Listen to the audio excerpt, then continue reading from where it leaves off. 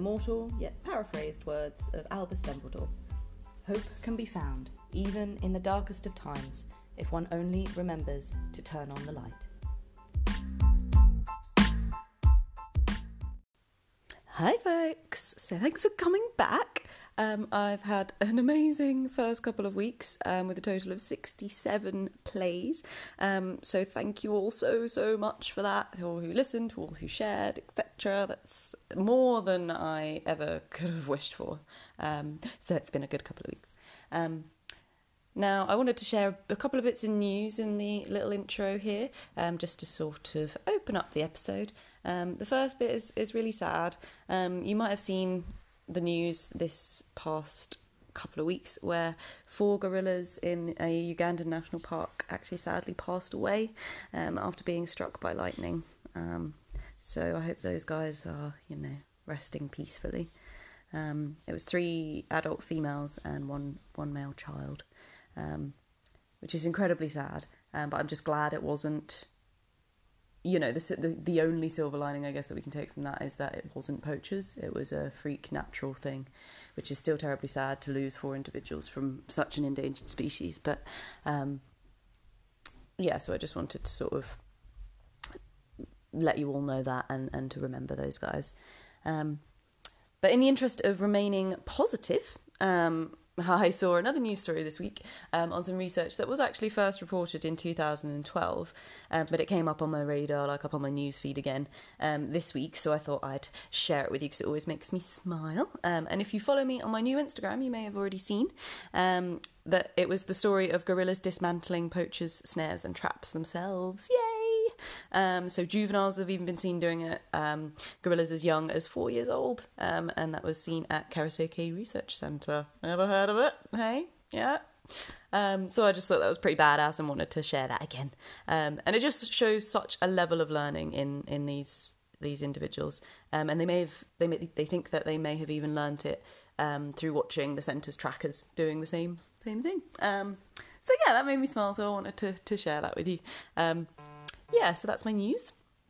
And as I just mentioned, my new Instagram. I now have an Instagram, an email, and a Twitter for the podcast. I'm feeling sort of fully set up now, so I will tell you those handles at the end, and they are also in the show notes for this episode. Okay, so now it's time to announce the species in the spotlight this episode, and it is the Mauritius kestrel.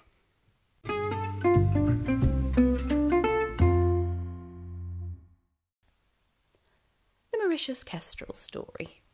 So this little falcon is endemic to the island with which it shares its name, Mauritius. It exists in the forests, cliffs and ravines of the southwestern plateau of Mauritius. So they don't have a massive habitat area. It's quite a small sort of specific area in which they exist. So they didn't have sort of like a massive span of area anyway to begin with. And they're small little babies, sort of small to medium birds of prey. They stand around 26 to 30 centimetres tall, about as tall as your regular ruler, with a 45 centimetre wingspan. So not huge birds of prey, but lovely cute little guys, and easily distinguishable as well with their colouring. So their chests are a creamy white colour, with all sort of black speckles all over them. And the interesting thing about these guys as well is that they have rounded wingtips, not like other falcons where it's that typical sort of pointy splay of feathers that you see in the sky. These guys have rounded wings, making them even cuter. So their decline in numbers and why. So typically these guys started to decline when human colonisation of Mauritius really blew up, when the Dutch arrived around 350 years ago. And it took those guys circa 300 years, up until 1974, to have almost driven these guys to extinction and this number is incredible. This is just, it blew my mind. So there was, in 1974, just 4 known individuals still alive. 4. And only one of those individuals was a breeding female. Like, it's insane to me that these guys are still around and that I'm talking about them today in their conservation success. So how did it happen? How did it happen that they got to such tiny numbers? Of course, mass deforestation of Mauritius by the Dutch was a large factor, as it always is. But also in this case, invasive species played their own role in a decline in the numbers. So an invasive species is basically just one which is not native to that specific location in which it's now existing in. And they have a tendency to cause environmental damage. And often these animals are introduced by us. Shocking, I know. As was the case here. So when the Dutch colonised the island, they brought with them animals like cats, mongooses. Yeah, we'll go in with mongooses. Monkeys and rats. And they began to populate the island, spread rapidly, and they would predate on the eggs and the young kestrels, and actually even started to predate the adult Mauritius kestrels. So those are factors that led to their decline, but a big pronounced decline happened in the 1950s and the 1960s when DDT came into widespread use on the island, mainly due to a malaria outbreak. So DDT is a chemical pesticide, and it was used to try and mitigate the disease effects on the human population. Now, some of you may have heard of DDT before, but if not, then I shall tell you a little bit more about this horrible stuff. So, I'm going to try and say the full name here, and I will go slowly. So DDT stands for dichloro diphenyl trichloroethane. So dichloro diphenyl trichloroethane, which, you know, if anything has a name that long, it can't be good, right? Like, it sounds horrible, even just saying it. So this stuff is a colourless, tasteless and odourless chemical compound that was originally developed as an insecticide. By 1945, it was available for sale as an agricultural and, mind-blowingly, a household pesticide. People can use this in their houses. Crazy, right? So originally, when it was developed, it was used to great effect in World War II to control insect vectors of disease there. And it was so effective that it pretty much eliminated typhus in many parts of Europe. Typhus, by the way, not to be confused with typhoid fever. Typhus is different. So therefore they thought it would be good for malaria, and it does, it's effective, and it is actually still used in several African countries, India and North Korea. But since its development, it has become infamous for its environmental impacts. And its environmental impacts were first sort of really explored and brought to the public forefront thanks to the book called Silent Spring by Rachel Carson. And I recommend giving that a read if anyone wants to know more about DDT, its effects, and sort of how it was discovered that it was really bad stuff.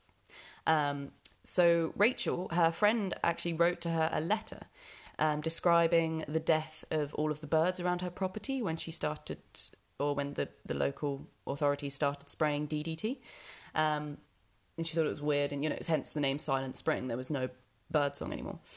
So this prompted Carson, who was a scientist who worked with the government on the environment.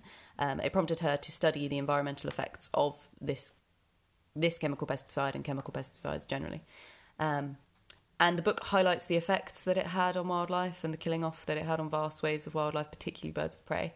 And questioned the logic allowing the wide sale and spread of a barely investigated chemical. Of course, Monsanto was one of the first companies to develop this stuff. So the book basically, in a nutshell, showed that DDT and other pesticides have been shown to cause cancer, health problems in people, and that their agricultural use was a threat to wildlife, in particular birds. So that was sort of like a groundbreaking piece of literature, really. So DDT, what is it, and what does it do? As I said, it's chemical pesticide.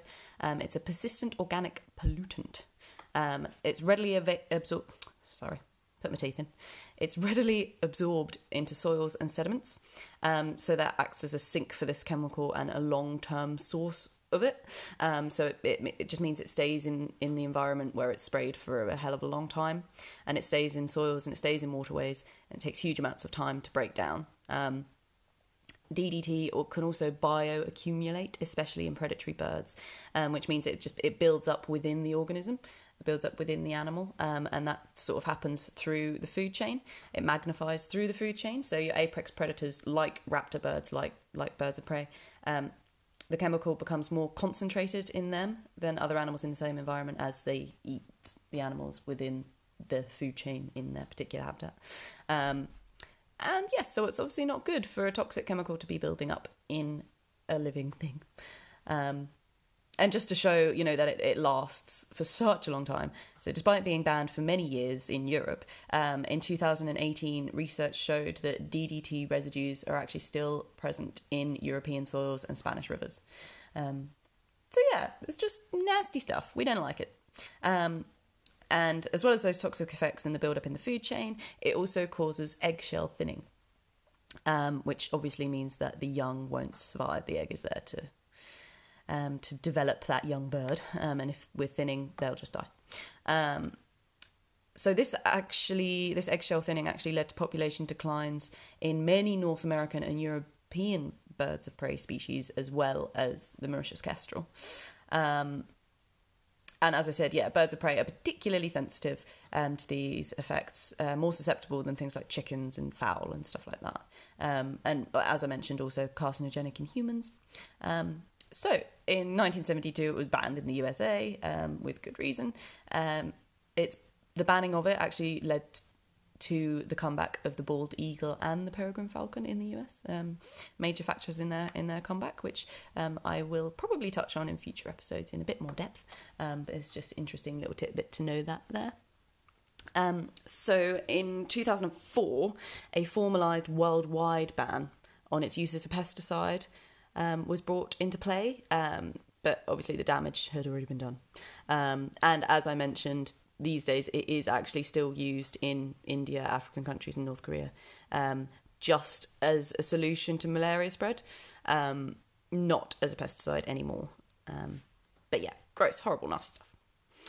And that is what led to a massive, massive decline in the Mauritius kestrel, leading to, as I said, just 4 little babies left.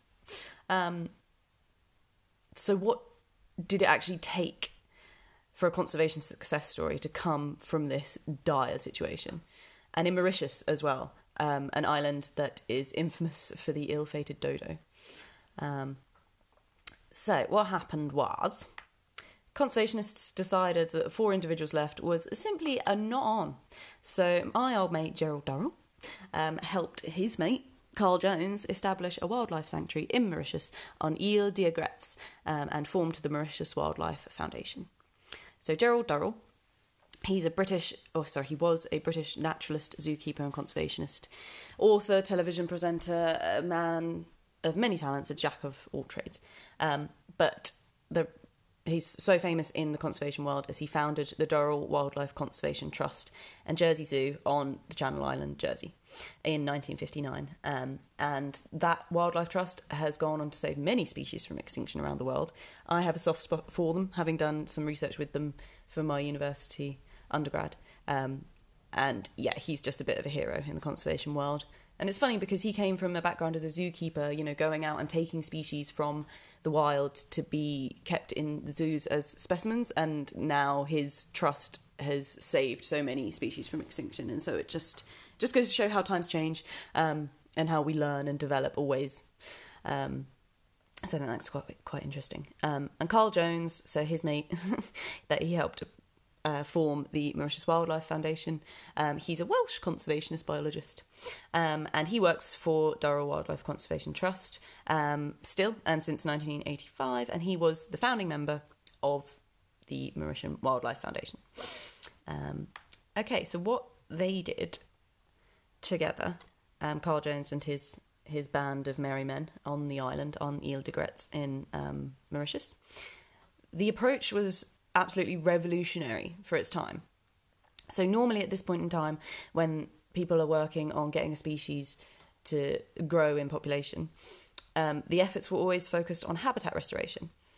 But that wasn't possible in Mauritius because it would have been such a huge task. There was such a level of degradation that it just wasn't possible.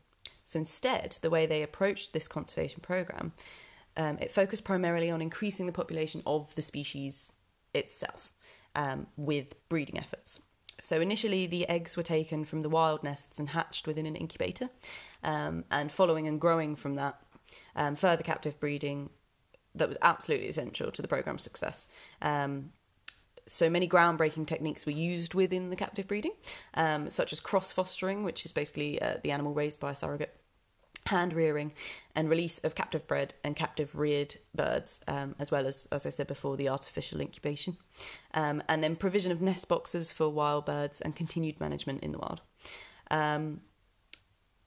This cross-fostering as well happens so that the birds an egg can be removed from the bird once they've laid it, and then they can pretty much go on to lay another one straight after, and they made sure that their diets were supplemented to enable them to do this, and also obviously to make sure that the welfare of the birds was maintained. So eggs and nestlings are still removed from nests in the wild, and they're still artificially incubated, and the young ones were then made available to be released into the wild eventually when they'd grown up and healthy juveniles. So the release of captive bred and captive reared birds in the remaining endemic forests of Mauritius proved to be a significant success. And more than 75% of the birds released in the wild became independent. Yay! And further to this, those birds were seen to have a high mating rate. So all of these efforts led to, just in 1994, so just less than 20 years after the start of the project, a free living population of the Mauritius kestrel had been attained. So from 4 individuals, less than 20 years later, with these efforts, there existed a population that was free living within the wild and could breed and sustain itself. And that same year, the IUCN, which, as we touched on in the last episode, is the International Union for the Conservation of Nature, they promoted the species from critically endangered to endangered, and then 6 years after that, in 2000, the species' status again was lifted, this time to vulnerable. So, since the introduction of the conservation programme in 1974, the population of the Mauritius kestrel has continued to increase. And now, it's estimated that 800 to 1,000 individuals are presently living in the forests of Mauritius. How amazing is that? From 4 to 800 to 1,000. Amazing. Incredible. So now there's not actually active management of the kestrels, but they are constantly monitored. So there's sort of like not that intervention from people, but we're just the Wildlife Foundation and the researchers are out there are monitoring the species and making sure that they're okay, and that they're still doing well, as a safeguard of the population rather than sort of actively getting involved to increase the numbers because they're managing to do it themselves. Yay! So, as I said, the recovery programme was implemented with Durrell Wildlife Conservation Trust, the Mauritian Wildlife Foundation, which is actually the only NGO in Mauritius protecting the endangered endemic plants and animals, the government of Mauritius with their national parks and conservation services, with support from the Peregrine Fund, and also ZSL, Zoological Society of London, have also been closely involved in the Mauritius Kestrel project, and with the continued monitoring of the species. So all of that news is amazing, and gives me joy to hear, but the status of the Mauritius kestrel is likely to remain vulnerable. Just due to the relatively small population of the species, the Mauritius kestrel is pretty much always going to be at risk, and the small area in which it lives. So chance events like, tropical cyclones or, if a disease broke out, it could have hugely detrimental impacts on the entire population, which is why they will remain vulnerable. But that's not to put any doom and gloom on the success of the conservation effort that brought the Mauritius kestrel pretty much back from the dead. This dedicated conservation approach and techniques that hadn't been used before, they were put into practice and proved their worth, bore their fruit. Here we have a surviving species. Yes, and the fauna manager of the Mauritian Wildlife Foundation currently is a guy called Dr. Nicholas Zuhl, and he has said himself that the great success of the conservation programme was due to the conservation approach of the endeavour and the sheer effort and dedication of the conservationists of the time. So again, these passionate people coming together and just, as I said, saying, this ain't on, we're going to do something about it, and they bloody well did. So these conservation techniques employed in the programme, they've also been successfully put into practice in conservation projects for other Mauritian birds. So Durrell Wildlife Conservation Trust has also had a massive hand in saving the pink pigeon and the echo parakeet from the brink of extinction as well. The populations of these endangered birds were also at incredibly low levels, and they were brought back by Durrell, which, as I said, I have such a soft spot for, because they've just done such amazing work in the world of conservation. And I will definitely feature both the pink pigeon and the echo parakeet in future episodes. And there's other species, such as the Madagascan foddy, the ploughshare tortoise, which is also from Madagascar, that Durrell have also pretty much saved from extinction. So I will be talking about them a lot, and I'll be talking about the species that they've saved a lot. Yes, so together, the Mauritian Wildlife Foundation and Durrell Wildlife Conservation Trust, the work that they carried out in Mauritius is without a doubt one of the world's most successful conservation stories. They brought this bird back from extinction, once known as the rarest bird in the world, and they saved it. And the MWF, the Mauritian Wildlife Foundation, it still continues with its island restoration efforts, and it uses local employment as well, so it promotes local capacity building, and they continue to flourish as a strong, vibrant and innovative organisation over there in Mauritius.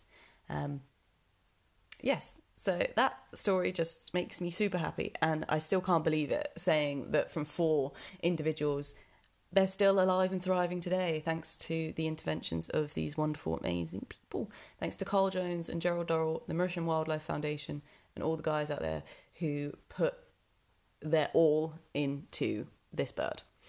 So yeah, I hope you enjoyed that little story as much as I did. And please do Google Mauritian kestrel, because they are really cute little guys. Follow my Instagram, and there will be a picture of them on there as well. Yeah, it just makes me smile so much, and not a lot of people know about the Mauritius kestrel. Yeah, so I wanted to share that story with you all, and I hope you enjoyed listening.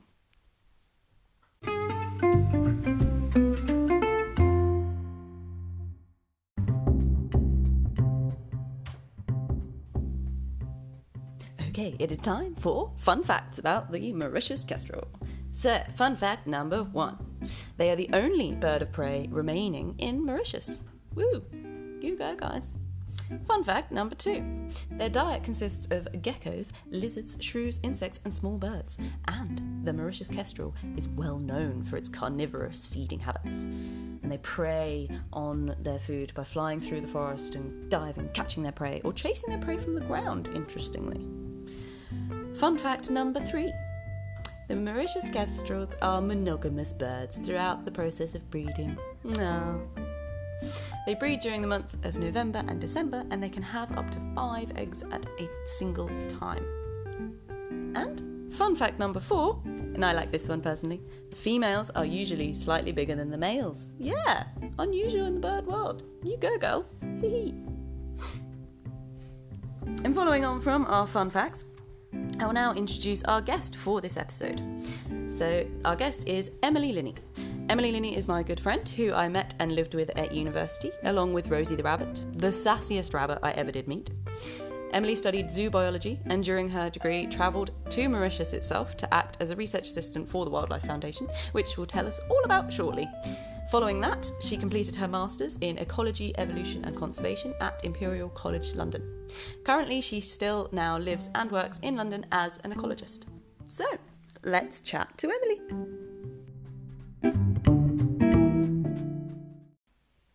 Okay, so I just did a little introduction there for Emily, and she sat across from me now.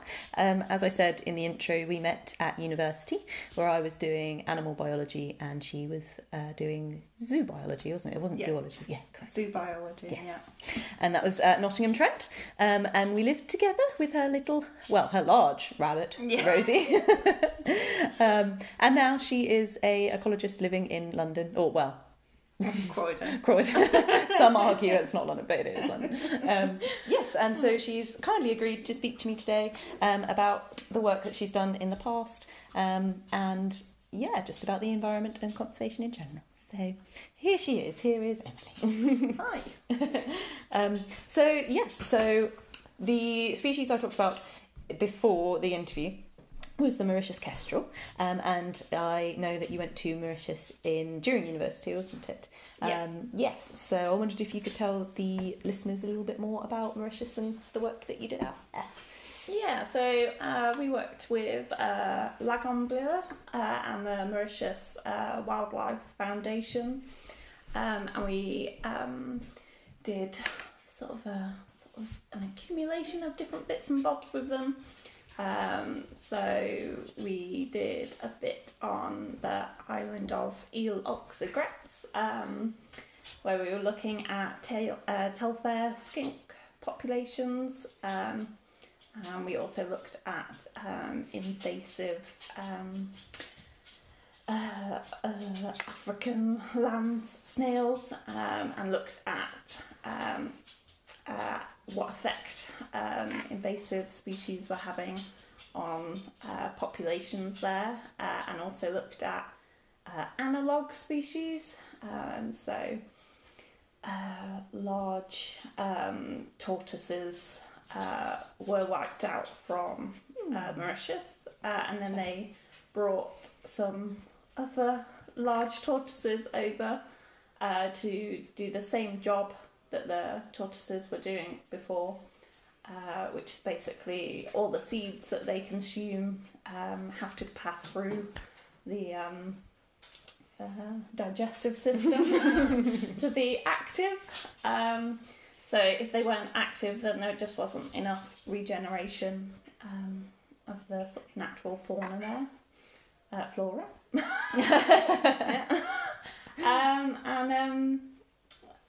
We also did a microplastics survey as well, so we were looking at what plastics were along the beach and along the sort of shallower areas of the water.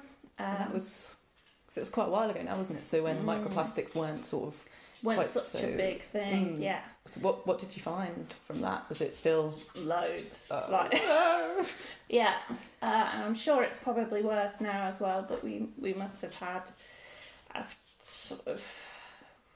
So we did a sort of crawling of the beach.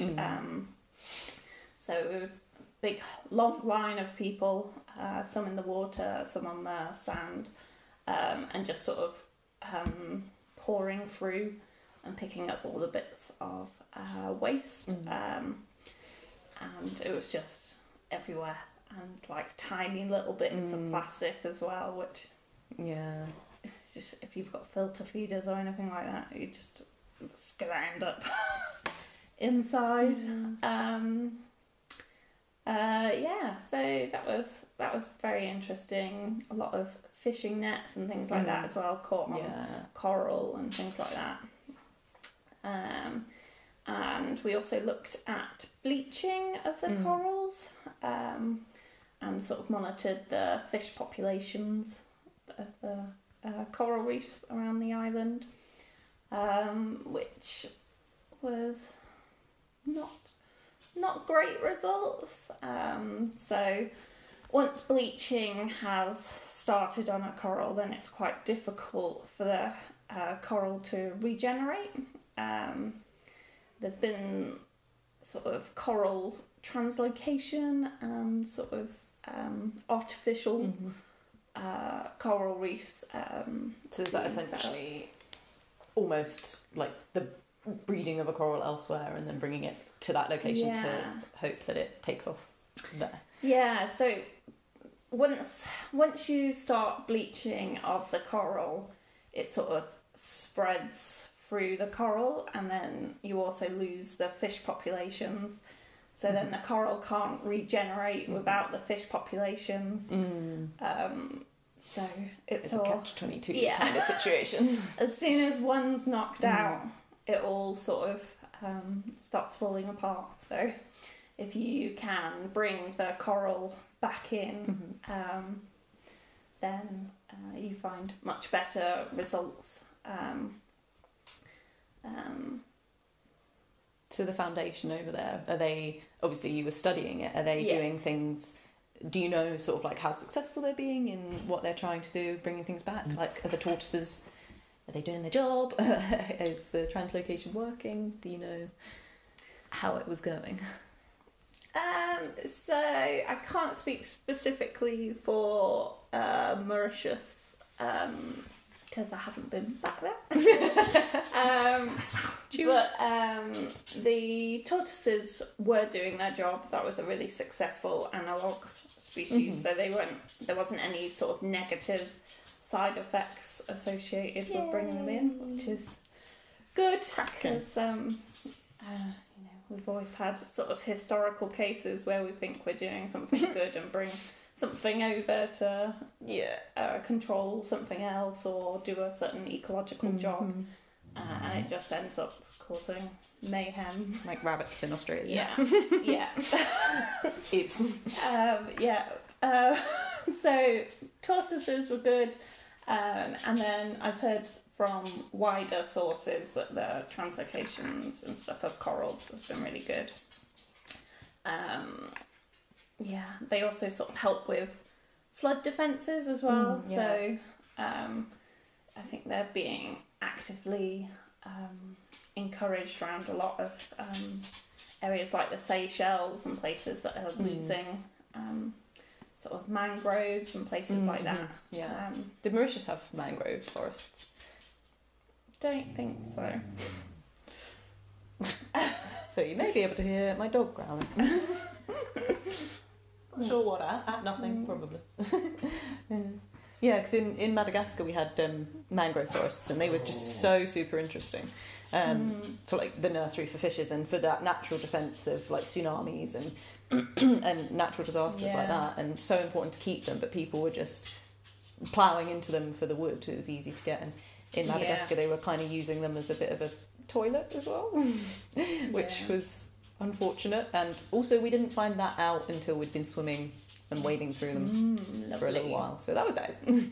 But we did like environmental awareness days with the village to sort of explain why looking after their mangroves is good for then their own personal fishing, their artisanal fishing vessels, because without the mangroves you won't get the fish, you won't get the nursery for the fish to grow, and so it's good for themselves in the long run. And they were latched onto it, and they really wanted to know more about it, and then from there they took part in like bi-monthly beach cleans, so they were picking up all the plastics and stuff on the beach, which I'm pretty sure that project still runs those. I see it shared around on social media, so that little area of the world is doing pretty well with keeping their beaches clean, which is nice.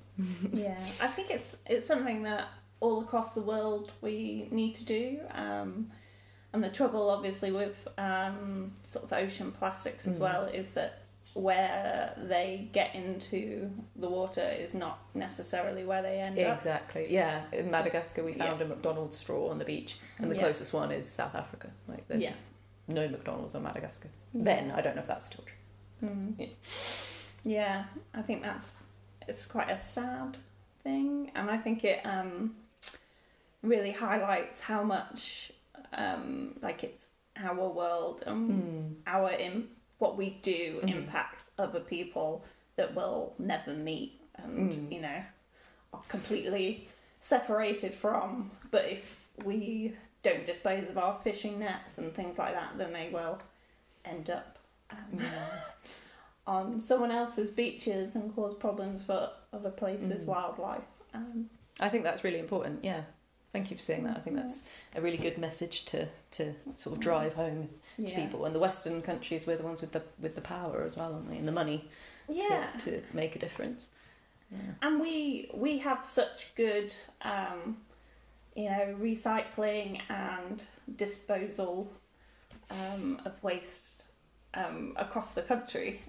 Like nobody has waste that they can't get rid of. There's always places which will be able to do it. So it's just being responsible. Don't litter and you know, if you're taking a picnic to the beach or whatever, you know, think about, is that going to blow away? Am I going to be running after it down the beach? Yeah, and just sort of just being responsible. Yeah. Good. And talking about like our own countries, which for us is the UK, that leads me nicely into asking you about your sort of current work at the moment with UK species and UK protected species, and working with those little guys in your position as an ecologist. Yeah. So talk to me. Tell me about that. So I'm an ecologist, and I work for an engineering company. So I mainly work with developments, and we look into how to do a development responsibly and abide by our wildlife laws. So in the UK, we are sort of governed by both UK policies as well as European policies for however long. So until they bring in the environment bill, we'll see. Yeah. Watch this space on that one. Could be out of date soon. So that offers different levels of protection to species, and I think it's really important to remember to apply what we do for protected species as sort of umbrella species, so that they're protecting the whole habitats that they're in. We work with otters and water voles, badgers, great crested newts, dormice. Very cute. Yeah. As well as what we sort of determine as like priorities species and habitats.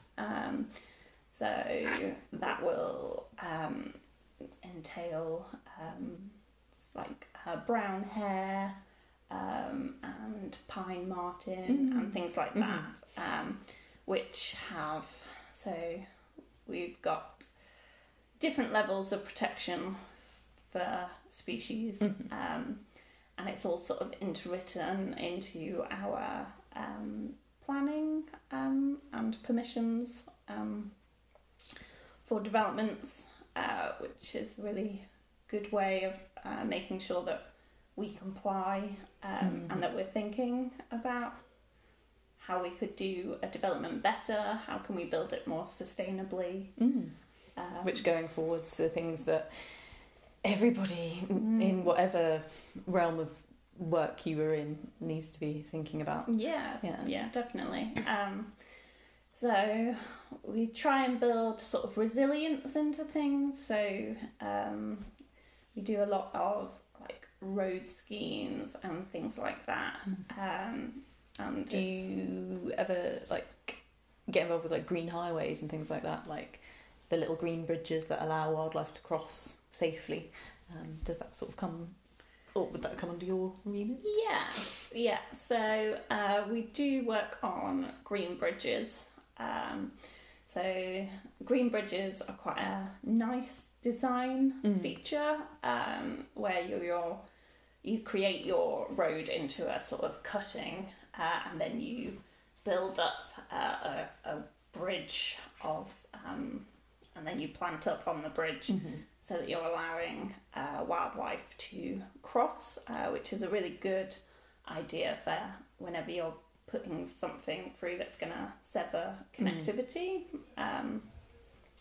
because habitat fragmentation is just as bad as destruction, isn't it, essentially, especially for wide roaming species. Yeah, and we're like, our towns and cities are expanding, and we're trying to make sure that we're all better connected, which involves sort of new roads and new rail and things like that.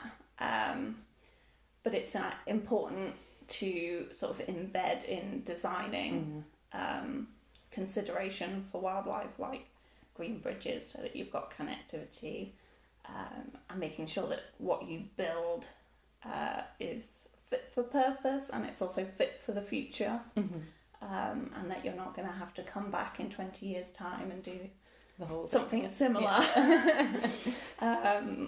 Yeah. Then we shall move along quickly. So, yeah, what can I talk? Beavers. Let's talk about beavers. Reintroducing them into the UK. Yeah. Which is a recent lovely story in the news. Yeah, so there are a number of authorised releases of beavers into the wild, which have been going really well, really positive feedback, and sort of helped with sort of concerns that were like flooding and things like that caused from beavers building their dams, which actually tends to work out better, so reducing flooding. I thought, yeah, they should have the opposite effect. Yeah, so I think the concern is through through beavers' minds, they're not necessarily thinking about a farmer or a town. They're just thinking, this will be a lovely place for my dam. So, yeah, but I think all the trials have gone quite well. That's good. So I think, still needs to be monitored and checking that it's not going to cause problems down the line. But I think it's really positive, and they seem to be spreading across the country really Beavers well. are taking over. Which may or may not be helped by some illegal releases. I was going to touch on that. Yeah, I was like, you say authorised in a way that so there implies there are unauthorised. authorised ones, and then there's definitely some unauthorised populations. Which Where do they come from? Just a chap in his back garden who's got a beaver and decides to release it. I don't know, Lou. I haven't been doing it. Disclaimer: Emily has not released any beavers illegally. I assume that they come from UK populations, that authorised UK populations, and then go from there. But who knows? Yeah, DNA test them. Yeah, see where they came from. Put them on the stand. Yeah. Question. But they're now in Kent. Oh So wow! pretty- Travelled pretty far. Close to us, right here in Croydon. So I think they'll be across a lot of the UK within the next sort of 10 years, I think. Yeah. And we've had a lot of success with like otter populations as well. So they went through quite a big decline. And since sort of the 1990s, there's been a lot of effort into helping them recover, and now they are really widespread in Scotland and sort of spreading back across the rest of the UK. So what efforts have gone into getting their numbers back up, if you know? I think it's sort of comes under their protected species level, so sort of making sure that law enforcement is robust. And and making sure that there's consideration of their habitats and their protection of their resting places, and just we have got a lot better at looking after our watercourses, and stopped dumping things into watercourses. As a method of getting rid of things. So that's really good. And with that, you get improved water quality and everything like that, which in turn makes it so much better for humans as well as the wildlife. Well, it's all, to quote The Lion King, it's the circle of life, isn't it? It is, yeah. It's all the circle of life. Which, fun fact actually, our ecology lecturer, at university told us to watch it, didn't he? That was Yeah. I do not remember that. Oh, well, mine did. Nick Ray, right? Yeah. He was like, go watch The Lion King if you want to get a little idea of basic ecology. And I was like, okay, I can do that. I think there's a lot of lessons in The Lion King on ecology. So, like, overhunting and things like that will obliterate all your populations of things. So don't over harvest and things like that, and especially like fish populations as well. You know, we need to take a sustainable level. Yes. And be providing for wildlife if we're taking wild species for consumption. Give and take. Yeah. A symbiotic relationship. Yeah. You know, like, it is the food chain, you know, like... and we need to recognise that we're at the top of it, so we need to look after the rest of it. Like, you know, the lion will just hunt what it needs, won't it? And won't, you know, overtake and just take what it can get when it can catch it. And, yeah, that's become something that's far too easy for us, isn't it? Like, with mass farming and mass growth of soy and grain and such for animal feed. So yeah, it just needs to be done at a more sustainable level, doesn't it? Which is entirely possible. We need to be less greedy, perhaps. Yes. Yes.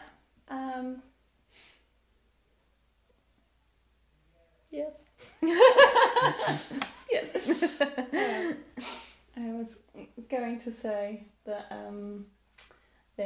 I can't remember who did the study. So if you want to look it up, sorry you can't. But they were saying about how many earths, based on the resources that we are currently using, how many earths would we need? I think I have seen that. Yeah. And I think they said 4. That's a good job. We've got a couple in reserve then. Yeah, we are prepared. So I think it all comes down to consumption, especially us in a sort of Western world context where we can get what we want and when we want it, and disposable cultures and things like that. I think we need to rein it all back in. Yes, definitely. Think, do we need that? But the UK species are doing well. Some of them are doing all right. So some of them are doing all right. That's some of them are doing news. well. Yeah. And some of them not so well. But I think just ongoing work, and there's always things as well that you can do. You can volunteer with your local wildlife trust or sort of groups. So they tend to have like dormouse groups or reptile and amphibian groups. Which is really interesting, I think, for people in the UK, because I think people don't really realise the amount of reptiles that we have, and are surprised when they sort of see them about. And like a slow worm is like one of my favourite things in the world. Yeah, the amount of times people go, we don't have snakes in the UK, and I go, actually we do. Retract. So we have a lot of really nice wildlife in the UK, and I think we're getting there in making wildlife a priority. We've got biodiversity net gain as well, which is a new. I say new. It's sort of been coming in for a while, where it stipulates that everything that we do has to have a positive gain on the for wildlife. So I think that will do really good, and you have to back it up as well. So you can't just say, "Oh yeah, I'm definitely doing that," and then that's it. You have to, show the impact of what you've said you'll do. Yeah, and they build into protected species licenses or planning permission and things like that. They build in conditions that you have to follow, which will enforce you having that positive effect. yeah, they've just made a sort of metric which sort of values habitats, and you've got to improve what you've got. You can no longer sort of say, "Oh, we're only going to have a little impact," because everywhere's having a little impact, and lots of little impacts build to a big impact. Absolutely. So by making sure that everybody's doing something positive, then I think we can really help. And I think we've got a lot more coverage in media and public agenda as well. Is people want to protect wildlife. Yeah. They do care about it. We do. So I think people are happy to put the sort of onus on protecting it and making sure it's protected. That's lovely. That's a lovely little message to sort of end on there. That people want to protect wildlife, and we are protecting wildlife, and it's getting better. Yeah. I think a lot of people that we work with a lot of landowners and things like that aren't involved in schemes, but they'll be in sort of close proximity, and they always care about. They want to know what things are living in their garden. How can they manage their garden to bring in more wildlife? So I think that's everybody cares. Yay! Oh, giving the world a little hug. That's lovely. Oh, thank you very much for talking to us and telling us all about what you do and what it involves. Now I've got a couple of final questions, which just a little sneaky disclaimer. I did reveal the questions earlier, so you had a chance to think. You did that. But whether she has or not, that's a different question. So the first one of those was, if you could have any animal adaptation on your human body, what would it be and why? I would like to fly. Oh, yeah. Easy. I think it would just be, it'll be a really nice, quick mode of transport. And carbon neutral. Carbon neutral, yeah.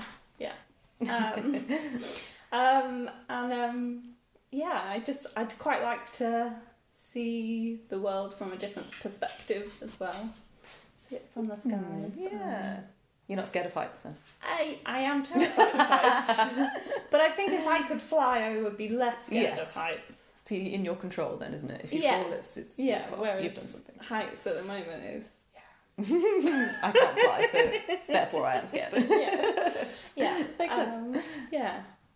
Cool. And my final question for you is, in a movie of your life, who would play you?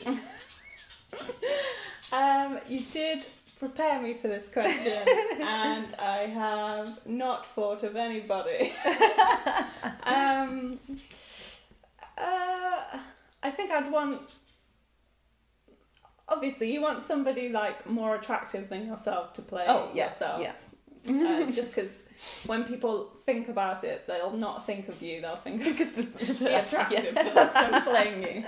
So that's one of my requirements.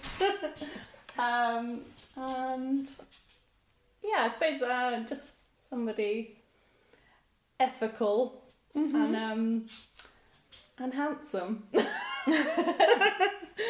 What about... I don't know her stance on ethical things. I was going to say Charlize Theron. I don't know. I am terrible with knowing who people are. She was... The only thing I can think of that she was in, off the top of my head, is Monster, which is about a female serial killer, and she looks totally different to what she actually does. What else is she in? I might just say Margot Robbie. Okay, yeah, we'll go with that. I don't know. Also, I'm not sure on her ethics of stuff. Yeah. She was in Neighbours, and I like Neighbours. Yeah, so. me too. Yeah, there you go. Yeah. And she does a good British accent. So. She does. So and she's very attractive. Yeah. So very attractive. all the bases. I mean, she looks just like me. Yes, exactly. Yeah, you can't see us, but I am effectively talking to Margot Robbie. Yeah, definitely. And on that note, I think that wraps us up, unless there's like a takeaway message or anything you'd like to say as a final closing. No pressure. You don't have to. No pressure. You can just say bye. I think I'll just sign it off. Yeah. That's all, folks. Yeah. That's a wrap. Yeah. Oh, well, thank you so much for agreeing to me talking to you and sharing all that you have with the listeners. Yeah, Emily's my first in-person interview. Yeah. So that's exciting too. So hopefully the audio might be a bit better on this one. Yeah. But yeah, thank you very much. Oh, thanks for asking to interview me. Yeah, that's always quite nice. nice. Yeah. Put that down on the old CV. Yeah. I'll just tell a lot of people that I've done a podcast. Yeah. Or listen to it first and then see if you like it. Yeah. Send them all a link. Yeah. To everyone in my address book. Yes. Yeah. Oh, please do. Yeah. Or spread the word. Cool. Well, thank you very much. It's been an absolute pleasure. Thank you. And thank you for imparting some knowledge and information on all of us. Oh, well, very welcome. I hope it was insightful. It was. It was a pleasure. Thank you very much. That's us signing off.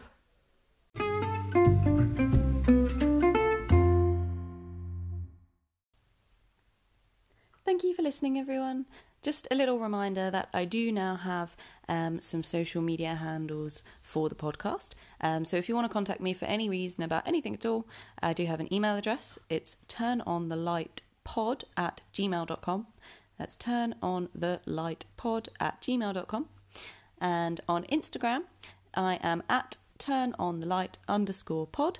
So please go and follow for some silly little posts, pictures of animals, pictures of my guests, upcoming news about the podcast, all different things like that. And on Twitter, I am at Saving Species. That's at Saving Species. Now, I've never been much of a Twitter user, so that one will be a work in progress. It'll be a learning curve. Yeah, we'll see how that goes. But please do follow and help me out, if you have some interesting stories that you'd like to share, and I can tweet about those and retweet. So they are my social media handles. And I just wanted to also take a moment at the end of the episode, just something that I read this week, to just remind people to take a step back and disconnect sometimes.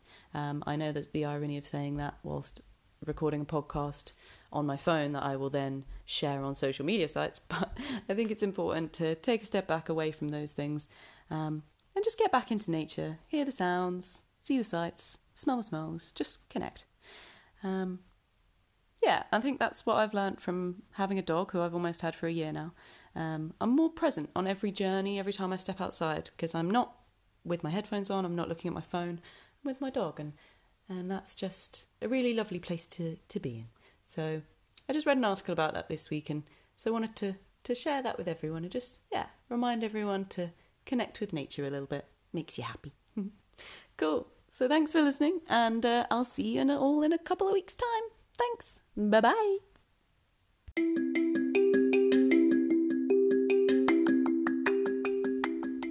And remember that hope can be found even in the darkest of times if only one remembers to turn on the light.